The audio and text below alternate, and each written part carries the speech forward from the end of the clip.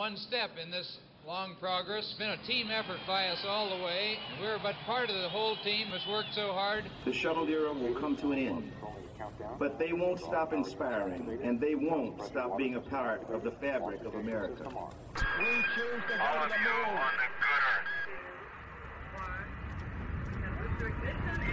That's one small step for man, one giant leap for mankind.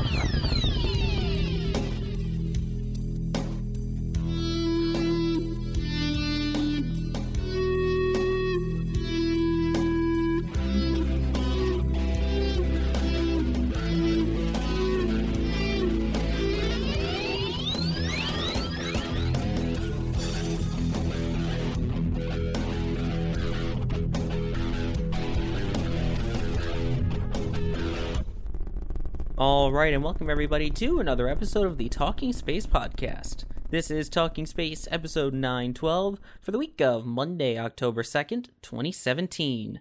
I'm Sawyer Rosenstein, and joining me tonight is Gene Mikulka. Welcome, Gene. Evening, Sawyer. It's October 4th as we record this, so happy 60th anniversary to the beginning of the space age. Yes, indeed. 60 years ago to the date of this recording on October 4th, back in 1957, Sputnik 1 launched, becoming the first man-made satellite and launching the space race as we know it today.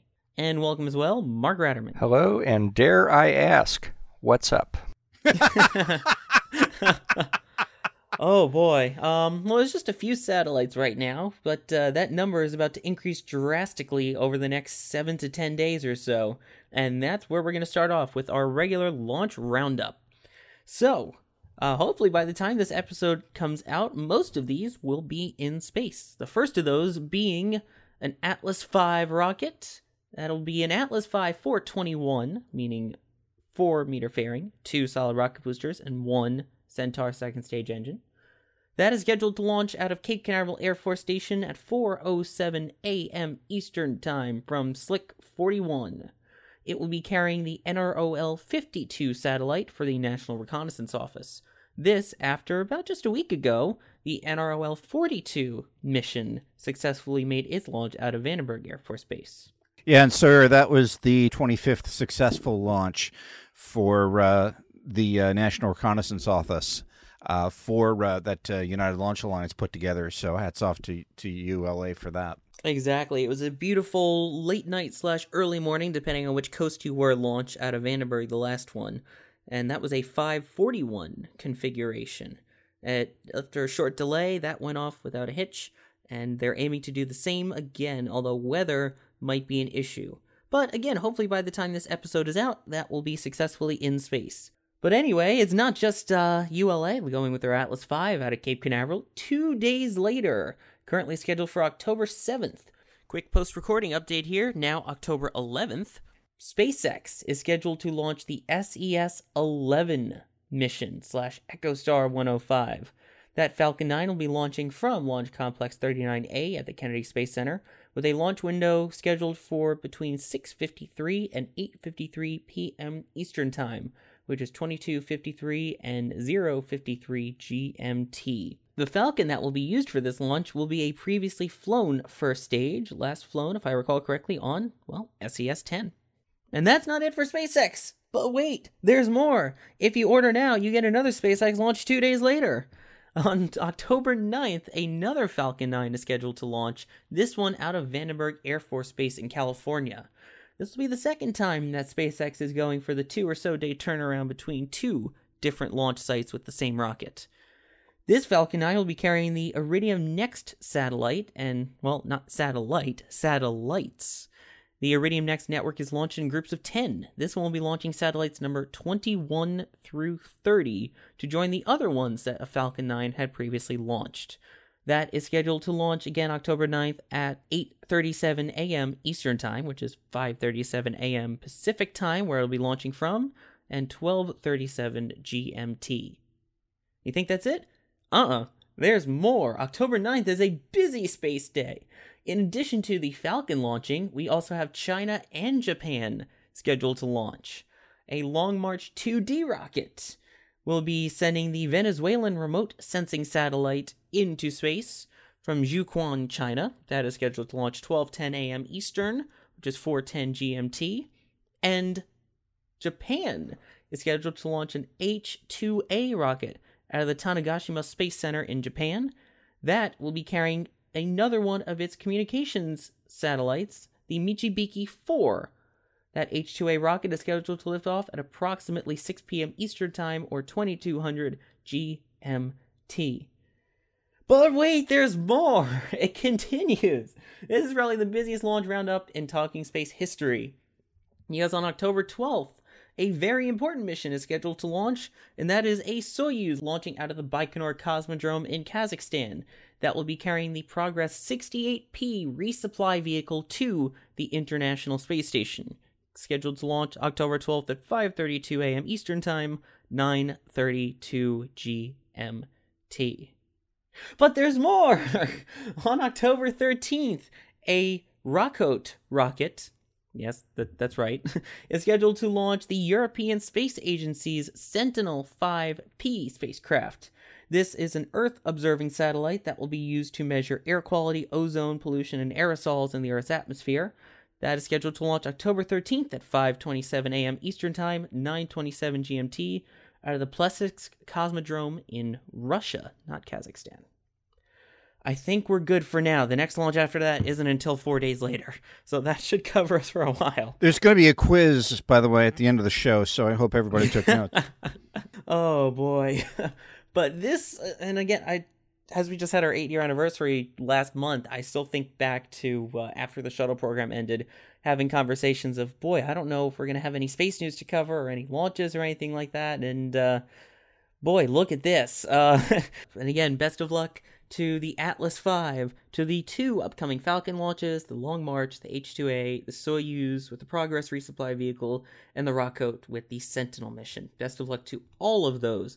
And again, we hope for all their success. So one of those launches in particular is going to be very important, as I noted, and that was the resupply vehicle going up to the International Space Station, the Soyuz Progress 68P, currently scheduled for October 12th. The next resupply mission after that now has a date, and that is the Orbital ATK OA8 mission. That is now scheduled to launch November 10th out of Launchpad 0A at Wallops Island, Virginia.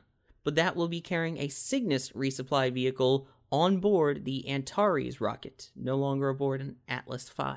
Yeah, the rest of the flyout for, I believe, the current commercial contract, the commercial cargo contract for Orbital ATK, the rest of the flyouts will be on Antares. So Atlas V is still in the back pocket. You know, there still might be some possibilities there depending on what the customer wants to do, meaning, you know, NASA, aka the American taxpayer. But at least for the foreseeable future right now, Antares will be in the catbird seat and in command, taking Cygnus for a ride. Launch is scheduled for 8:02 a.m. Eastern Time. There is a launch time for that. The service module for the OA8 was delivered out of the Dulles, Virginia facility on today's recording date, October 4th. And, fun fact, according to the Orbital ATK Twitter, this will be the heaviest launch weight ever for the Antares at 7,400 pounds of cargo. If anybody is interested, there's some really, really nice photographs of the Cygnus service module being serviced and prepared so it can be mated to the pressurized module out at Wallops. So take a look. So we'll be excited for that. And it's good that they're getting all these resupply runs coming up, especially since there have been some issues lately with the space station, and in fact we've got some spacewalks coming up in the next few days to help work on some repairs, right, Gene? There will be an EVA, the first of 3 EVAs that'll be set to tackle some repairs on the International Space Station. Most of these repairs are going to be geared toward Canadarm2. They're going to be replacing an end effector on that arm. So that's essentially the purpose of the first 2 spacewalks. That, again, will be starting at about 7:10 tomorrow morning. NASA Television is going to be covering that live. EVA, or extravehicular activity, is planned for 6 hours, 30 minutes. But you know how that goes. That could go either, left or right, depending on how fast the crew goes ahead and gets the work done. And the last couple of EVAs, the team out there had really worked rather smartly and gotten the work done very, very fast, and they were able to get some get-ahead tasks done for the next EVAs that they had in mind. So, again, I kind of anticipate the same thing, but you never know with when it comes to mechanicals. If we've brought this analogy up before, if anybody's worked on a car or anything like that, there's always something that goes ahead and bites you. So I'm sure the folks on the ground are prepared for all contingencies. And there was a really good press conference, I guess it was just a couple of days ago, that's available out there on YouTube if anybody wants to go ahead and take a look at that. That really, really goes into the nitty-gritty as far as what the whole EVA is supposed to be all about. So go ahead, and I'd probably welcome you to go ahead and take a look at that. Exactly. And of course, best of luck to the crew that will be going out there, which I believe will be astronauts Randy Bresnik and Mark Vande Hei. And that would be Mark Vande Hei's first ever spacewalk as well. Yep. So it's going to be fun to watch, and excited to see Station always up and running at full capacity. Speaking of full capacity on board the space station, with the current crew up there of 6, they've had some extra room recently with the beam module, which has been up on the space station for over a year now. According to a NASA press release released on October 2nd, NASA is exploring options with Bigelow Aerospace, the company that made the beam module, to extend the life of their Bigelow expandable activity module. Yeah, it looks that way, Sawyer. I was actually kind of not exactly surprised to see that, because from what reports have been, the module's been performing like a champ throughout its entire lifetime thus far, and it looks like because of the performance of the expandable module. Notice a lot of I'm saying expandable, not inflatable, so I know the Bigelow folks hate the term inflatable there. Because of the performance of the vehicle, it looks like they're going to be extending it, extending the time on the ISS. This is just sort of also a lead on to for other possibilities that Beam might be able to do later on, or at least an expandable module on the ISS, because I know they want to go ahead and as soon as Beam departs, they want to go ahead and see if they can put on a full up inflatable module as a precursor, perhaps, to a commercial space station on ISS. So we're going to be watching this kind of close. I know it was filled according to the press release here, filled for a 2-year period of time to kind of validate the performance of the spacecraft. But so far, it looks like they may have to. It looks like it's been doing quite well, and Bigelow is also going to be able to continue. As I said before, is going to be because of this. They're going to continue to give them opportunities to demonstrate this technology further, and it'll be exciting to watch and see how this plays out with Bigelow. I know there's other alternatives out there, and so there's going to be a lot of players in this field that NASA is going to be watching very closely. They want to probably get involved with some of the ISS happenings, but also there are folks out there that want to start their own commercial space station in low Earth orbit, which is what kind of NASA's hoping will start. All of this new technology and all these technologies, like the expandable modules and what have you, they are going to be playing a part in low Earth orbit commercially going forward. And of course, the expandable modules may play a part in exploring Mars or even any other future endeavors that we'll talk about a little later. But yeah, this is something that NASA's really, really pushing for and really wants to get off the ground, which is, turn low Earth orbit over to commercial industry, let a new theater of commerce start in low Earth orbit, and let NASA go back to doing what it does really, really well, which is exploration. So we'll just brace yourself. There's opportunities coming. Oh yeah, absolutely. I mean, the private sector is going to get really interesting, and we're going to talk a little bit more about the private sector in just a moment. But you mentioned something interesting there about how NASA's goal is to continue exploration, and that's where they're supposedly going next. It's a good chance, if you follow space news, that you saw an article that said that NASA and Russia are getting ready to build a space station together around the moon. Well, if you've heard that, you got half the story, right? There is indeed a plan to build an orbital facility around the moon called the Deep Space Gateway. In a letter released by NASA and signed as well by Russia, they are talking about putting an outpost there, but it's not necessarily a joint effort between the two. Dean, can you help clarify what this Deep Space Gateway is going to be? Yeah, Sawyer, the Deep Space Gateway is right now, it's notional, but it's probably going to be the next step that we're going to embark on. What it hopefully will become will be a jumping off point, not just for possible lunar exploration, but also as a jump-off point for Mars at some point. And what it will be essentially is as Sawyer, you alluded to, a sort of kind of international space station, if you will, or a kind of space station, if you will, but only in lunar orbit rather than in orbit around Earth. This is also, I believe, the second step. If you take a look at the Journey to Mars blueprint that Bill Gerstenmaier has talked about a few times, that is really, really the second step in the journey. They want to go ahead and have this deep space gateway, or this small station, if you will, in orbit around the moon, kind of further going out into space and getting our feet wet a little bit more. And going into planetary. We haven't gone interplanetary with humans for some time now.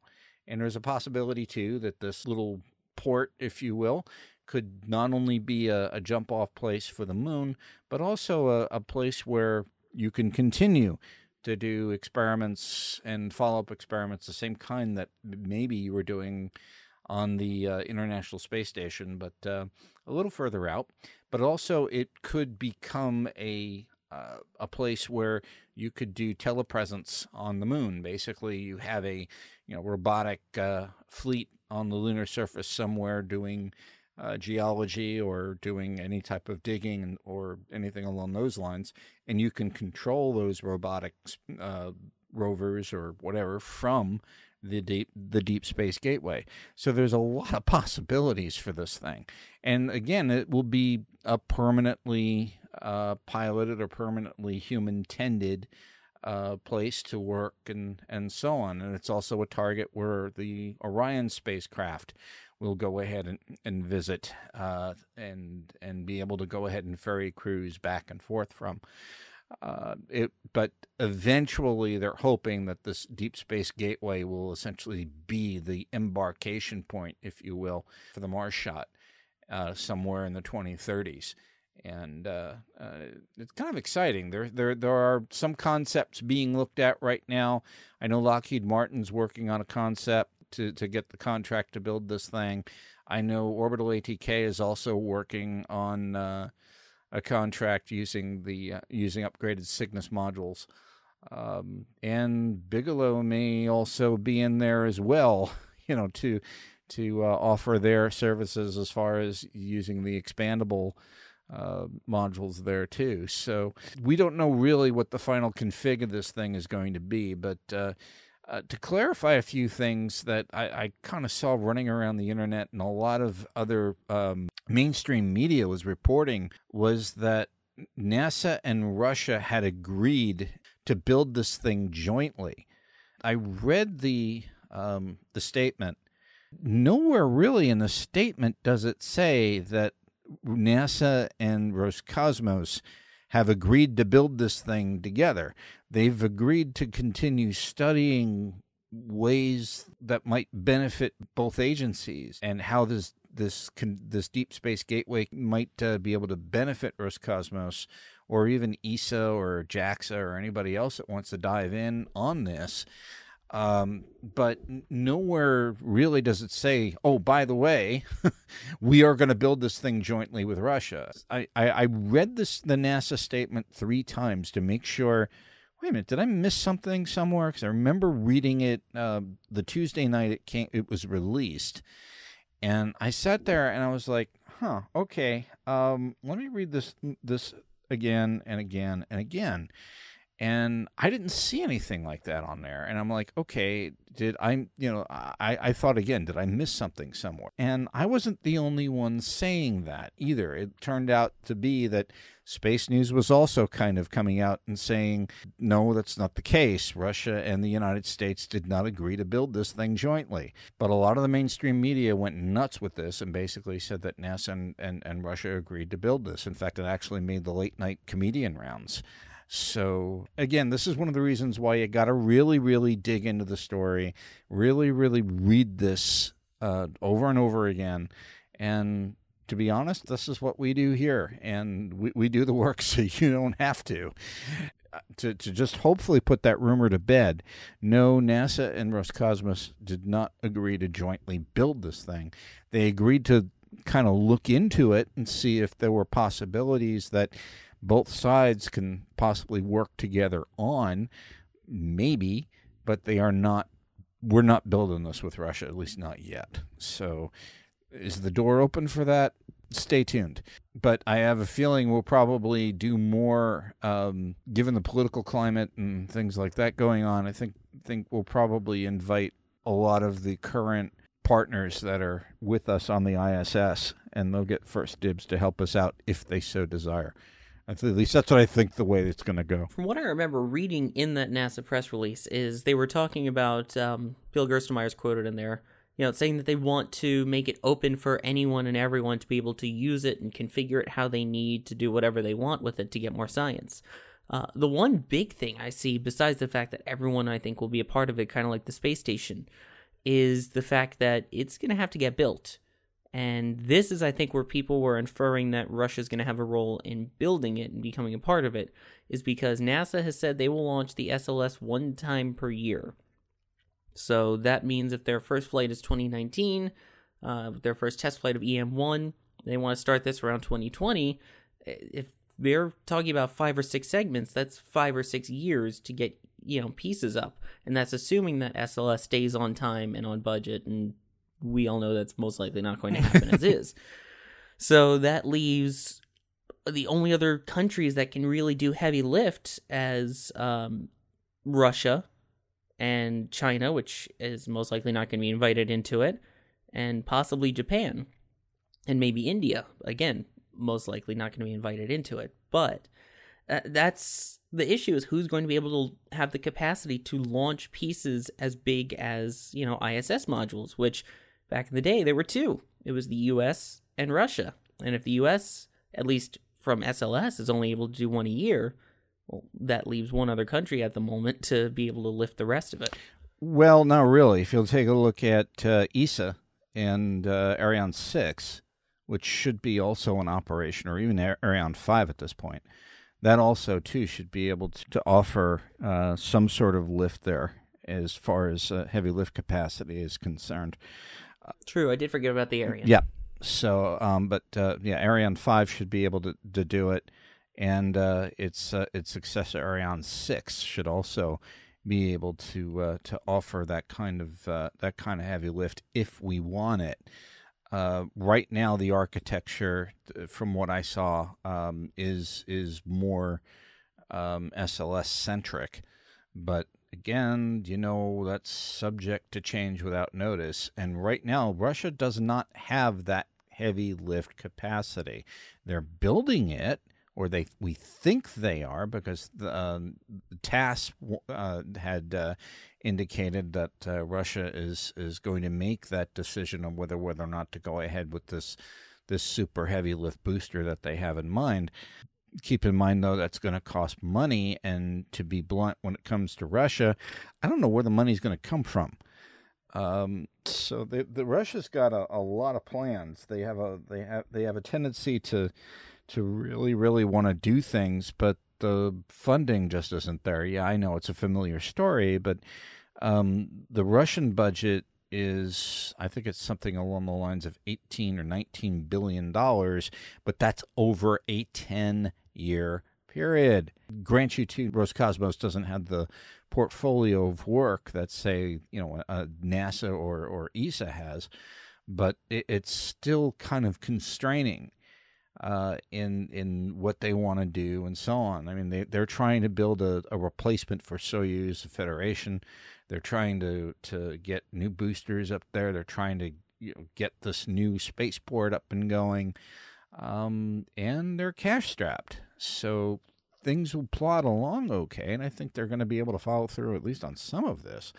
But for the budget they've got right now, I doubt it. I mean, yeah, that's the other issue. They're still trying to get their next science module up to the ISS, and until then, they're down to 2 crew members. Yeah, there's that too. Oh, don't get me started there. NASA's not much better with their financial boats at the moment, or at least getting their all their stuff up and ready to go, like SLS and all that. So I love the idea. I think it's a great idea to have a permanent presence that can be used multi-purpose, like you said, for remote vehicles on the surface, for countries to come in and do as they please to help do, lunar science and orbit around the moon. It's just a matter of how is it going to work monetarily, logistically, and cooperatively. And yeah, hopeful that this comes through, and excited to see which countries are going to be the ones getting involved. Indeed, Sawyer. Fasten your seatbelts. It's going to be a bumpy ride, but it's going to be an interesting one. Agreed. And, the one thing that was going through my head, and I hate to say this as we were talking about the delays and everything, is let's just hope this isn't as bad as James Webb when it comes to delays. Because, again, it sounds like it's going to be fantastic, and when it does go, it is going to be fantastic, but it's got to go. And I was thinking of that because of our next story as well, which is about the James Webb Space Telescope. Which it turns out we had discussed a few episodes back that there was another launch, Bepi Colombo, that's scheduled to go in the exact same launch time frame as James Webb was. It's official now. That was the case, and as a result, that means the launch date was not going to stand. NASA recognized that, and James Webb Space Telescope is now officially delayed until spring of 2019. The plan is to launch it sometime between March and June from French Guiana aboard an Ariane 5. It was originally targeted for that October 2018 date. Yeah, so another thing, too, that they were, I know there was some talk, too, about making sure that little odds and ends were together before putting it in the fairing and giving it one final goodbye hug and kiss there before closing it up. So, because again, this space telescope, it's not Hubble, okay? This thing is going out to one of the Lagrange points, which is not easily accessible, and you want to make really darn sure that all your I's are dotted, all the T's are crossed, everything is really, really happy with that spacecraft, because once that fairing door shuts, that's it. And I think, too, that there was some discussion about, well, let's just make sure that all of our ducks are in a row, too. So this gives them a little bit more time to make sure that things are okay and things are really, really, really good, and they're going to have a healthy spacecraft. But, yeah, Sawyer, I think we called it. I know the reasons why. The Bepi Colombo probe has got a launch window, and it's really, really a tight launch window, and you really want to make sure that vehicle gets a chance to do the science that it needs to do. And I can totally understand the reason for the delay. Agreed. Again, one of them has a window to Mercury. The other, it says in the press release, it's not going to affect the current science schedule in any way. Or the budget in any way by pushing it until 2019. So it makes sense. And again, we waited this long. We're going to keep on waiting because the science that it will give us, being able to look back to some of the earliest moments of the universe, is going to be worth it. Plus, to have Hubble and James Webb going at the same time, just imagine the amount of science that'll happen with that. So it's worth the wait. while we're talking about NASA and the James Webb Space Telescope and the upcoming plans for it and how it'll fit in the budget and all that, we've talked about the National Space Council coming back. In fact, we had someone on who was a former member of the National Space Council. And if you take a look back to our ISSRDC episode, you can hear him talk about his thoughts on the National Space Council. But this third iteration is set to have their first public meeting, and it will indeed be public in Washington, D.C., and that is scheduled to happen on October 5th, which is the day after this recording date. What are you thinking, Gene, as this approaches? Fingers crossed. It's going to be a busy space day tomorrow, Thursday, October 5th. We're going to have the EVA going, and at the same time, the National Space Council is going to start up its first meeting. NASA is going to provide live coverage of this. Also, a couple other sources will as well. The first meeting is entitled Leading the Next Frontier, an event with the National Space Council. It's going to be held at the Smithsonian Air and Space Museum. The annex there, the Udvar-Hazy Center. It will be chaired by the Vice President, Mr. Mike Pence. Another participant will be NASA's interim administrator, Robert Lightfoot, and a few of the Trump administration cabinet members, senior officials, and so on. And a lot of movers and shakers in the aerospace industry will also be in attendance on this. There's going to be a statement of space exploration goals that they hope, quote, engages all of the innovation of NASA and our partners, moves us forward toward national priorities, and excites people all around the world, close quote. And that's a quote from Mr. Robert Lightfoot. The council, according to the press release that I'm looking at, will hear expert testimony from witnesses who represent the sectors of the space industry, civil, space, commercial, and national security. So, what am I going to expect? I don't know what to expect from this first meeting, to be blunt, Sawyer. I think this is just going to be sort of laying the groundwork of what they want to do going forward. I think there's just going to be a lot of discussion, a lot of preliminary talks. I don't think a lot's going to get done on this first meeting. Usually, picture your first day of work. You're just basically getting, your lay of the land. You're not really doing you're not really accomplishing a lot. But you're just kind of laying down the ground rules and what you want to accomplish. But what actually gets done, it's going to be a different story. I kind of wonder, too, if this is going to be the hallmark of the Space Council to go ahead and broadcast their meetings over the internet for people to go ahead and watch and to be very, very public about some of the meetings and some of the goings on. I'm hoping that is the case, that this is going to be a transparent process, that we're going to be watching the sausage made. Sometimes it's not pretty, as a lot of folks can attest to if they've ever sat through some of the NASA hearings and some of the other NASA events, including, like the NASA Advisory Council and so on.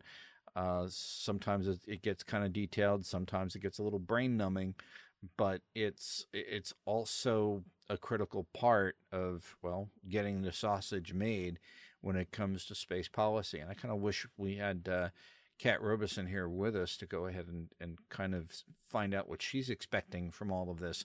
That's one of the things I can't wait to get back to her on, because, again, she was covering the IAC for us, and I'm really eager to hear some of her insights from that. But I'm also eager to hear what she has to say about the first meeting, and I'm sure she's going to be watching this as intently as we will here. Agreed. And I'll be honest, I hope that they all get broadcast. To have this kind of openness is great, and it's being broadcast on NASA TV too, so it's not like it's hidden away on C-SPAN 6 or something like that, right. Which is also nice. It's open to everyone on the internet, and honestly, I'm okay with it just being an opening meeting of setting what their plans are, what the goals are, because right now we don't know any of that.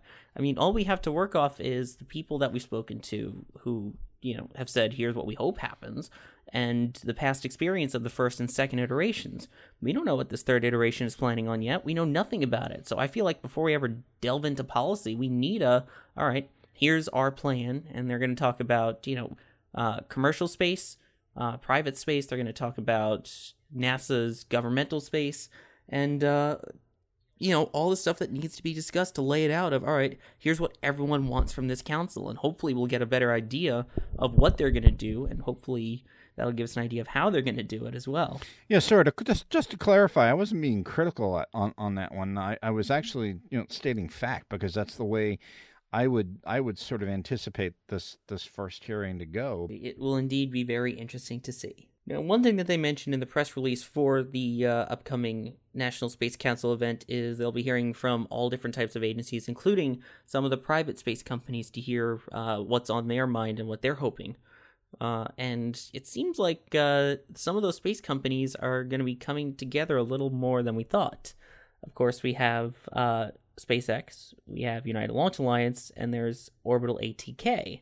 Those are the three big names. Well, it seems like Northrop Grumman has taken note of the fact that Orbital ATK is one of those big ones and has decided to acquire them. Northrop Grumman officially announced that they will be acquiring Orbital ATK for $9.2 billion. So that was announced a little bit earlier last month, September 18th. The official press release went out from both Northrop Grumman and Orbital ATK. What do you think of this merger? I mean, if this officially goes through, it's huge. Yeah, the whole acquisition, if it's going to be approved by regulators, right now I don't see any impediments to that, and also the stockholders on both sides also have to approve it. Northrop gets Orbital ATK's small satellite division at a time where the Pentagon's kind of looking at small sats anyway. So in that aspect, I think it's going to be kind of lucrative. Also, I believe Orbital ATK builds several systems that are being used right now in defense because of the situation in North Korea.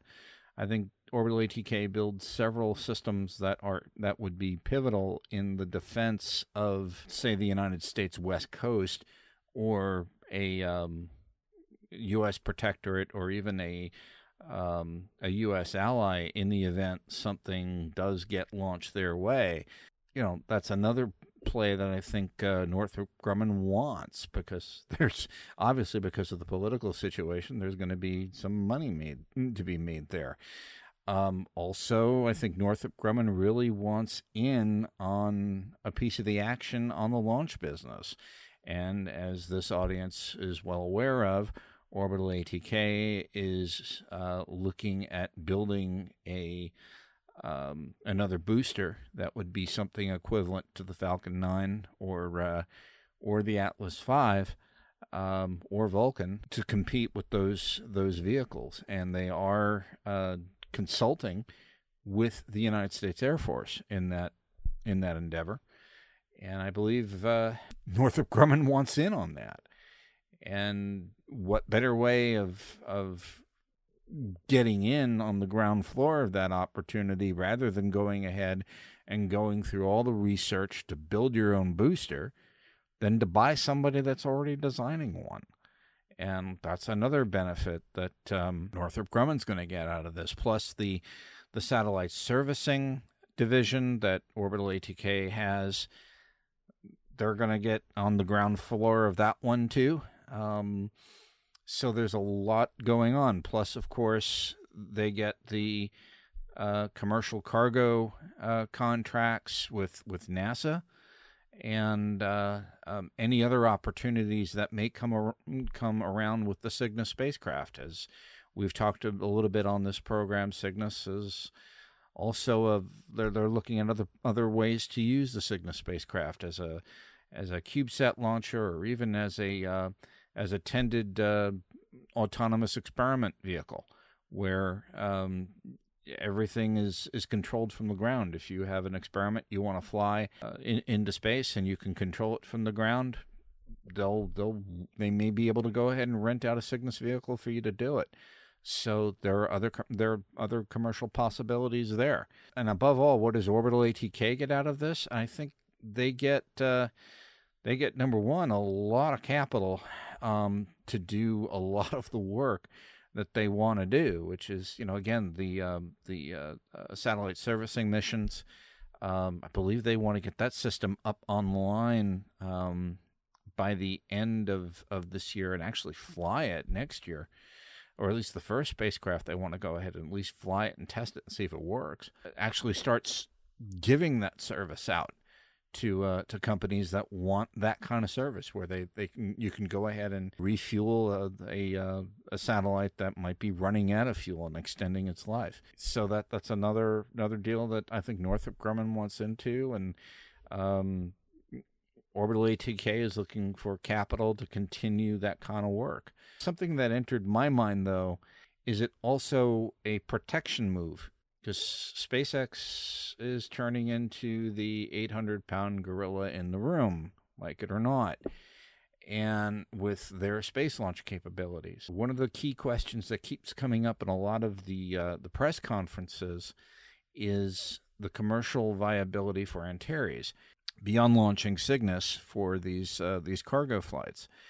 And I know there's a lot of us in the press that keep asking about, is there going to be a possibility of using Antares outside of Cygnus? Can it launch other things outside of Cygnus?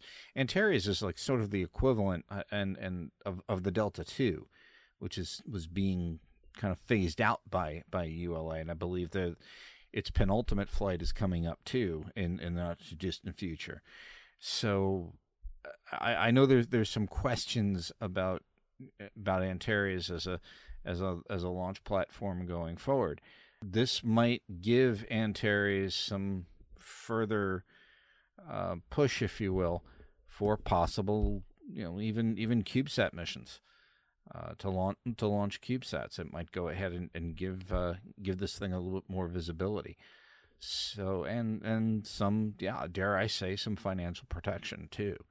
So is it beneficial to Northrop Grumman? Absolutely. Is it beneficial to Orbital ATK? I'd have to say on the outset, probably. I have to dig a little deeper and do some more homework on that. But my thought is, it's probably beneficial for them too.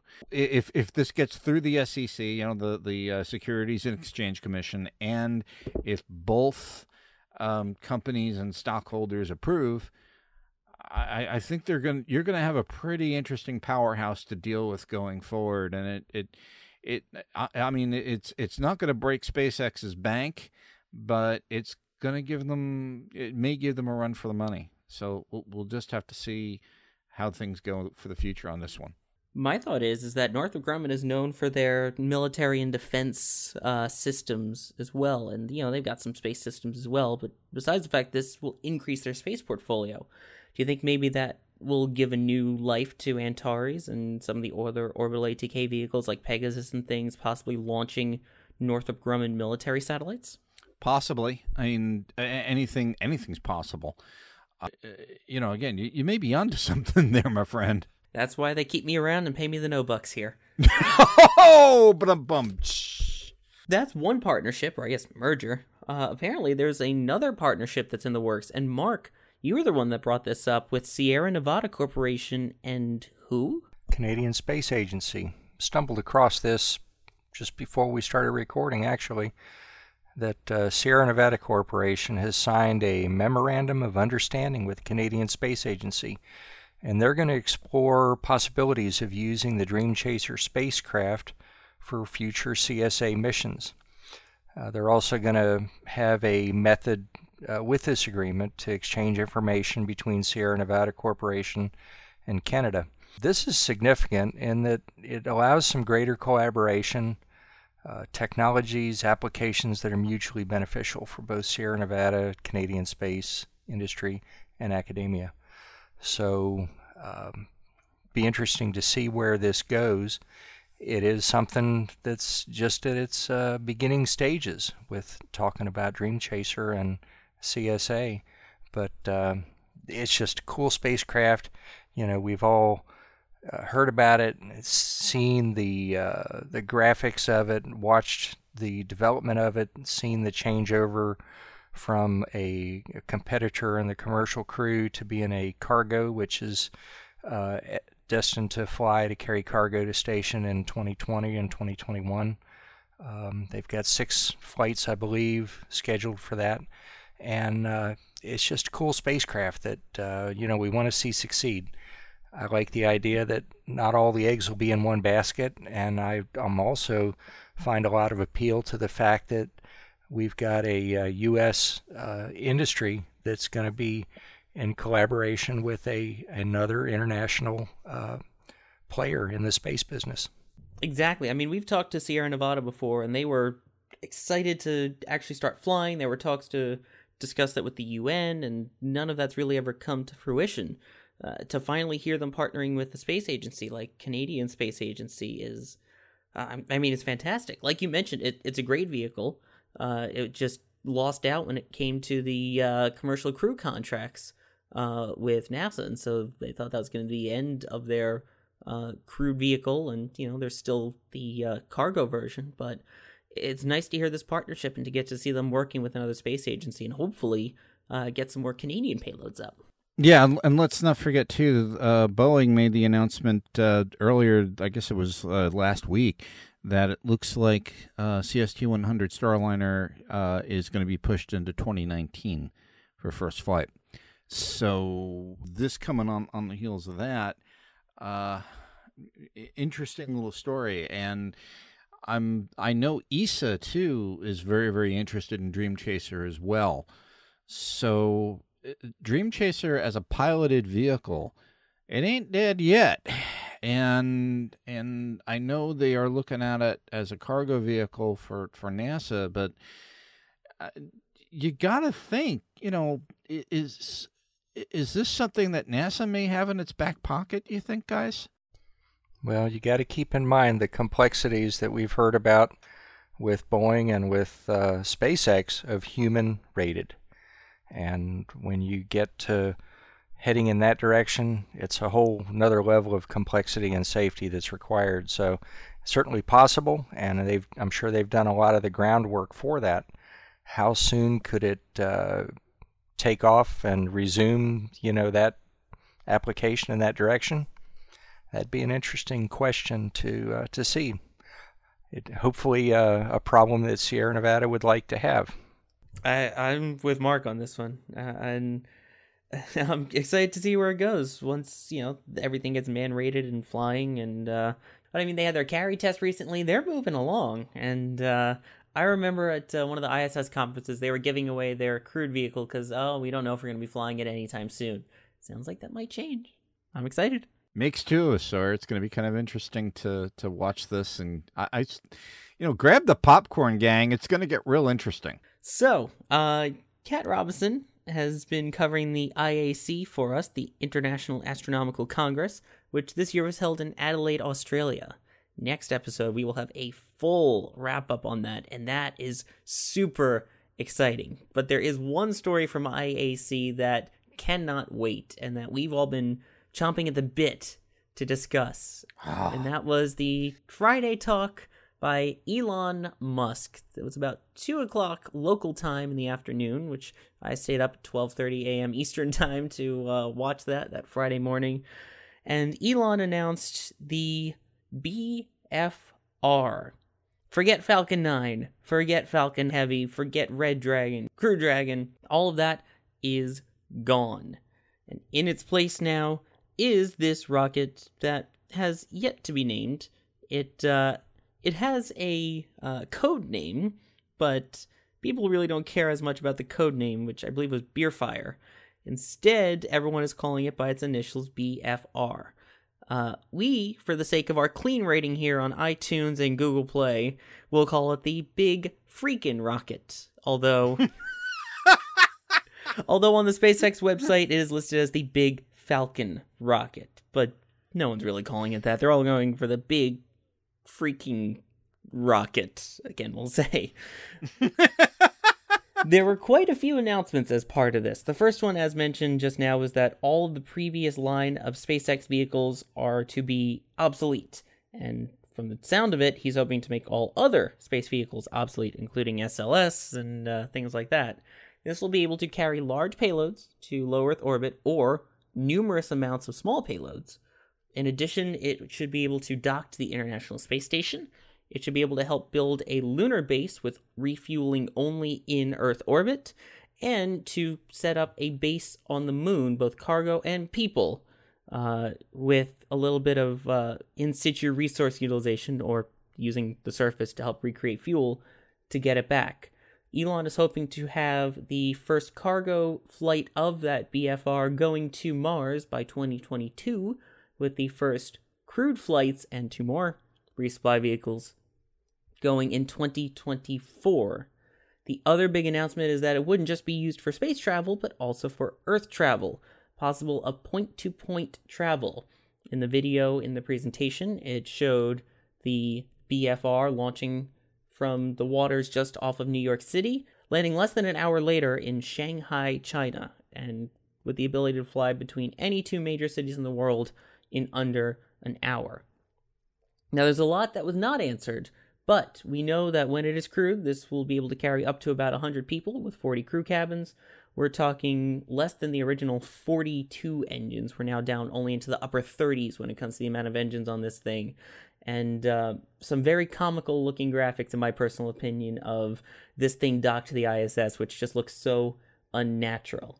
But the other major point that he tried to make with this is that with its reusability factor and everything going along with it, this should be the cheapest rocket on the market. And that includes going from Saturn V, Delta Heavy, including even his Falcon 9 and Falcon 9 Heavy, Falcon 1. This is supposedly going to be cheaper than all of those. And again, to Mars in 5 years. Thoughts? Oh, where do I begin? I'll throw a question out. Does anybody on the panel, first off, believe that that is going to happen within the timeline specified? Because if I recall, Musk basically said 5 years is, too long in his eyes. Okay, I'm not changing direction, but the comment that I believe that Elon made about the Falcon 9 Heavy, and that he would be happy to have the first launch not destroy the pad. So what's going to happen with a BFR? Where do we go from there? Are we talking about a launch, or are we talking about degree of destruction? Very fair point. I asked the same question on Twitter, and I got one response that summed it up very well. It was literally a chart showing the expected dates of Falcon Heavy and the actual dates of progress of Falcon Heavy. And of course, starting back with it supposing to be in 2014, and here we are with launch. I should add, it is heavily speculated, and from all the sources I've spoken to as well, that it will not happen in November as currently planned of this year for Falcon Heavy. But yeah, I would love for it to happen, but I'm going to say no big freaking way. and hey, it sounds like we're criticizing schedules, but that's part of the business with everybody. So very well said. We criticize everyone for their launch schedules. You see how much we've made fun of James Webb, or even earlier this episode, for its planned launch schedules, and it's a tough business. Rockets don't launch on time. They very rarely do. But you'd rather play it safe than run the risk of losing vehicle, cargo, or especially lives. So I'm okay with it taking longer. Do I think this is going to happen? Yeah, at least the Moon and Mars part. I'm not sure about the point-to-point. Do I think it's going to happen anytime in the next 10 years? Probably not. At least certainly not the next 5. Yeah, Sawyer, there was, from what I'm seeing, the Australia Science Channel that was doing a whole big presentation on IAC. They were following it very, very closely. They had a panel discussion on there with some really interesting folks, and if you go to australiascience.tv, you'll go ahead and take a look at it. A lot of the conclusions, though, that were on that particular panel made are probably the same conclusions that you just were hearing here. Do I think that this is going to happen within the timelines? No way. Do I think this is going to happen? You can't really count Musk out, but to be a little bit of I'm saying, I'm from Missouri. As both you and Mark have pointed out, we have not seen Falcon Heavy fly yet. And that was announced when? About 2012. It was supposed to fly out of Vandenberg Air Force Base about a year later. Strapping 3 Falcon 9s together turned out to be a little bit more of a challenge than anybody really thought. And if you're talking a booster with 31 engines on it, that may also be a challenge, more of a challenge than anybody really thought. It kind of looks like Elon Musk is trying to disrupt his own company before Jeff Bezos does. What do you guys think about that? Do you think Musk is just trying to go ahead and keep SpaceX at the forefront before Jeff Bezos has a chance to skunk him, because Bezos is trying to get his fleet up and going. He's got plans for New Shepard, which is going to be a suborbital vehicle, not just for space tourism, but also for for science purposes.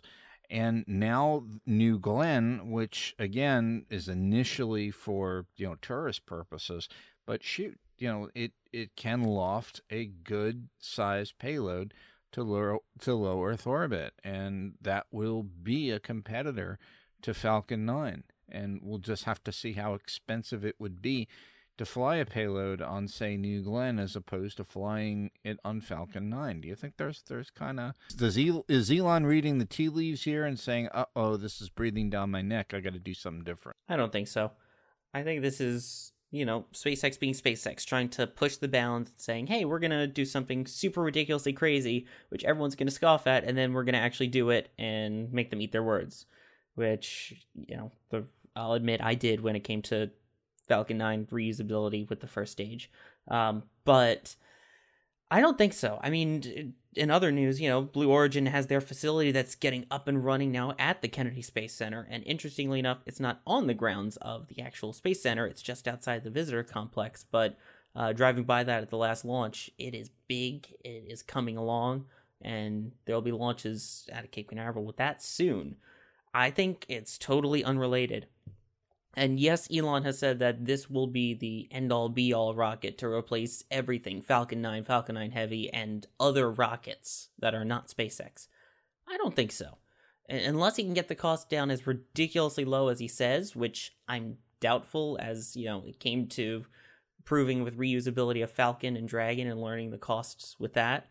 I don't see it happening that it becomes the end-all be-all. And if you get something like New Glenn, or even still ULA and Vulcan and things like that can do the same thing for the most part a little bit cheaper. If you don't need that ridiculously huge payload bay that can fit an entire Falcon 1 in it, which is what he said it could, if you don't need that, then go for the smaller option. I think people will still want that. So I don't think it's the end-all be-all, and I think it's separate from New Glenn and Blue Origin. I think it'd be great to have a couple of different business philosophies and directions both be successful. That's what I'd love to see. And I think Elon is great at coming up with some really, kind of out there concepts. It's what he does. And he's pretty successful at it, or he'd be out of business. Yeah, the other thing too, Sawyer, and you touched on this a little bit, is the cost. I saw, I wasn't as ambitious as you. I kind of waited for the shoes to drop, and I watched it at a little bit of a more civilized hour at about 8 o'clock in the morning. And I saw that little jumble of all the boosters, and of course, the BFR was now the lowest cost out of all of them, ahead of the Falcon even. And I scratched my head at that one, because again, you still need to go ahead and have that large volume of launches ahead, and I don't know. And using this booster to get from New York to, say, Shanghai, I don't know. That's kind of like using a Saturn V to get from New York to Los Angeles.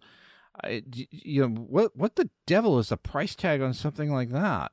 And my thought wasn't just the price tag on it. My thought is, even if you're going out slightly into the ocean, think about the vibration, the rumble, the sonic booms, everything that happens with a normal Falcon 9 launch and landing. And that's 9 engines. And even for the landing, where it's only 1 to 3 engines firing, you still get the sonic boom from that Falcon 9 booster landing for most of the Space Coast. You're talking at least 10, 15 miles around. Add in 30-something boosters, 30-something engines, all of that landing. Could you imagine that being allowed anywhere near China, in Shanghai, China, or New York City especially? Not just the risk of, blowing out all the windows from the sonic booms, but God forbid anything happens. That is a lot of rocket fuel and a lot of engines, and, but still, those are the questions that need to be asked. That he had to leave early and couldn't do a Q&A for this one, but those are questions that definitely need to be asked. Yeah, I mean, again, Sawyer, those are a lot of the questions I had in my mind too.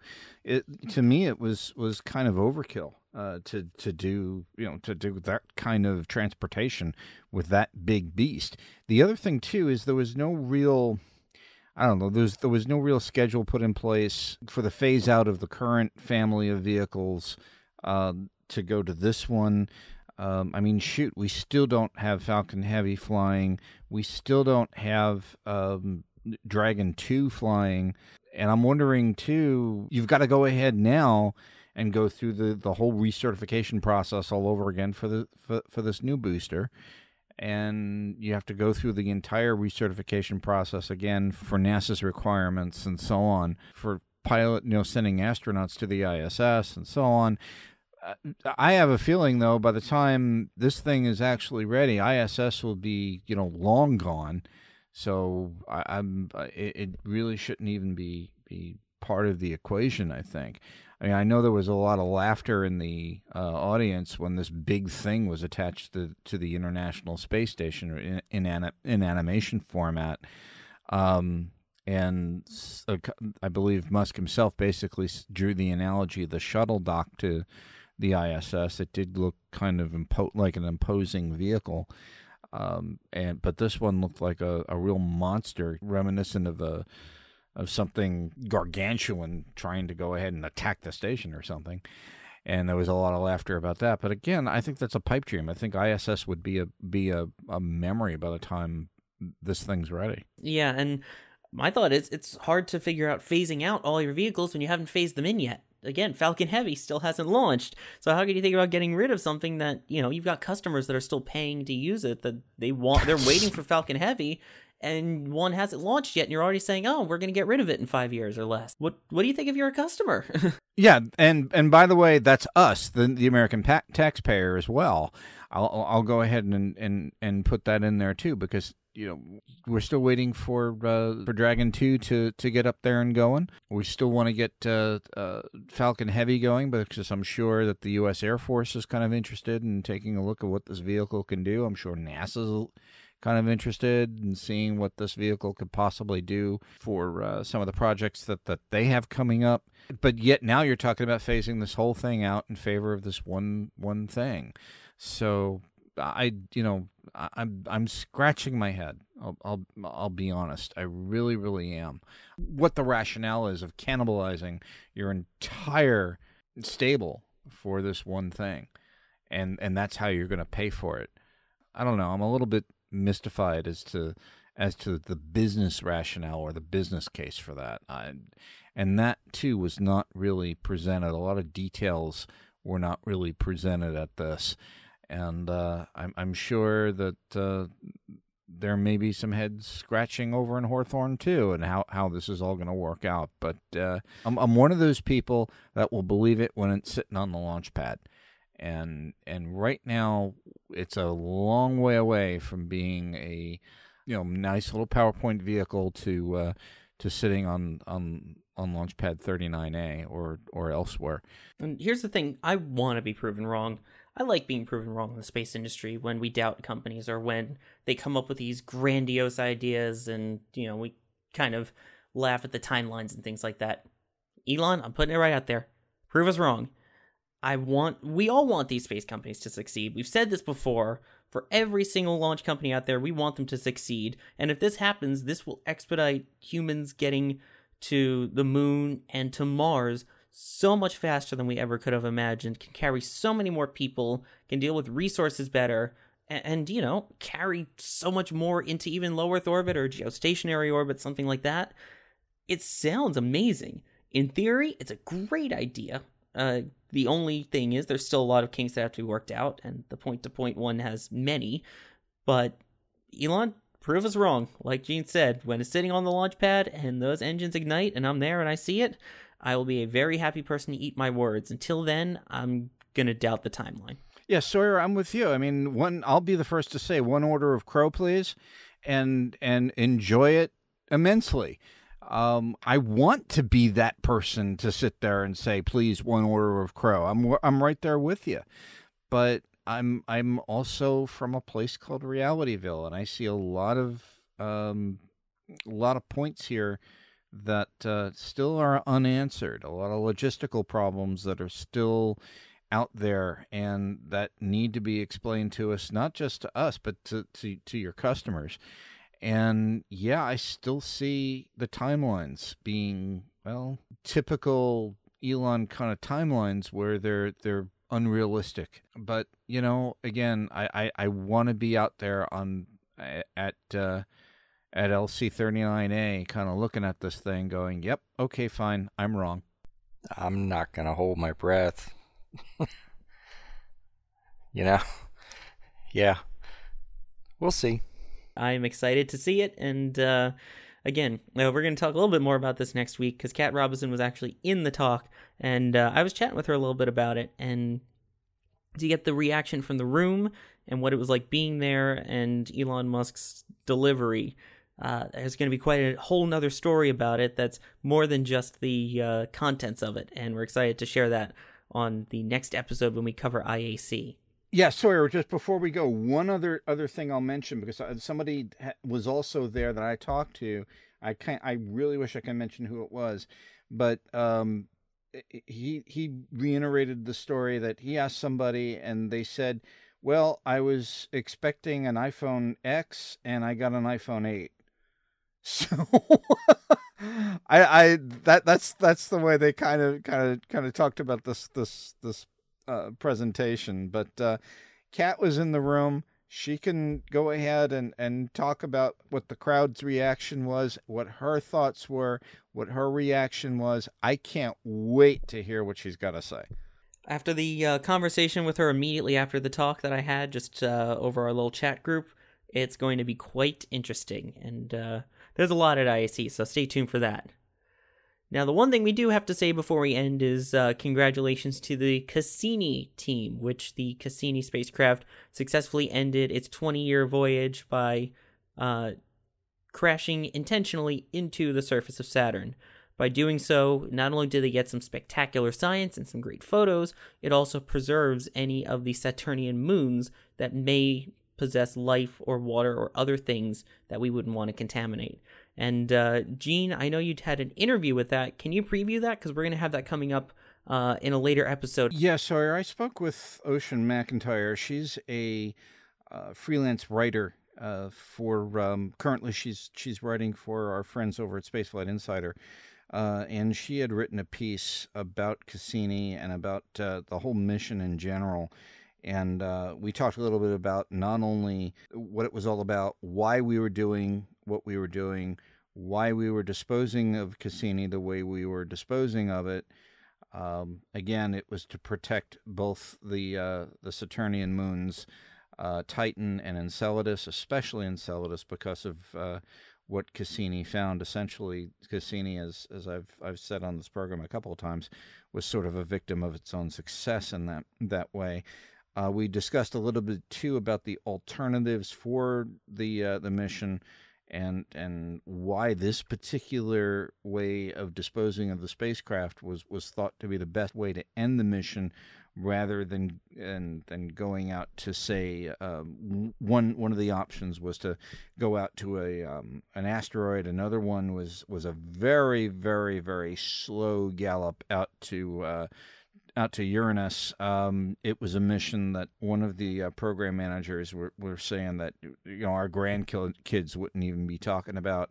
So to go ahead and maintain the spotlight on Saturn, maintain the spotlight on trying to learn more about the planet, it was decided that this mode of dealing with end of mission was probably the best way to go, because we got insight into regions around Saturn that we never got insight on before. We got insight about what was between the rings and the planet itself. With all of those final 22 passes, we got insight too into the atmosphere of Cassini, and we also talked about Cassini's legacy. What will Cassini's gift to the human species be? And it was a very, very exciting 40 minutes. I had a wonderful time, and I want to thank Ms. McIntyre for going ahead and spending that time with us. Absolutely. That's a story we want to save for a very special show, so stay tuned for that. A few other things before we call it quits here. First off, you want to get your name to Mars, you've got about a month to do it. The NASA InSight spacecraft, which is scheduled to launch next year on its way to the Red Planet, you can get your name on board. For more information on that, you can take a look at nasa.gov, and there will be a link where you can sign up and get your boarding pass. In addition, we also want to congratulate the OSIRIS-REx team, who successfully completed their gravity assist, in which it came back to Earth for just a little bit to help give it its final speed boost on its way to the asteroid Bennu, and in doing so got some fantastic images of our Earth and Moon, which apparently was very difficult considering those cameras were meant for a lot darker images, so it took a very short exposure and even messed with some of the camera sensors if you looked at it. But get your name to Mars, and congratulations to the team over at OSIRIS-REx. The other things that we do have to mention before we go, of course, is since we've recorded a new show, which it's been a month, the other ones were pre-recorded, we've had some major events that have happened around the world, especially affecting those in the United States. And that includes Hurricane Maria impacting everyone in Puerto Rico. I have a friend who's there, and all the people I've spoken to and the pictures I've seen, it's devastation and it's difficult there. If anyone is able to, please donate American Red Cross or any other organizations to help Puerto Rico relief. In addition, obviously, there was the horrific shooting that happened in Las Vegas, and we want to send our thoughts and prayers out to everyone who was affected by that tragedy as well. And we're here for everyone, and we're going to stay strong.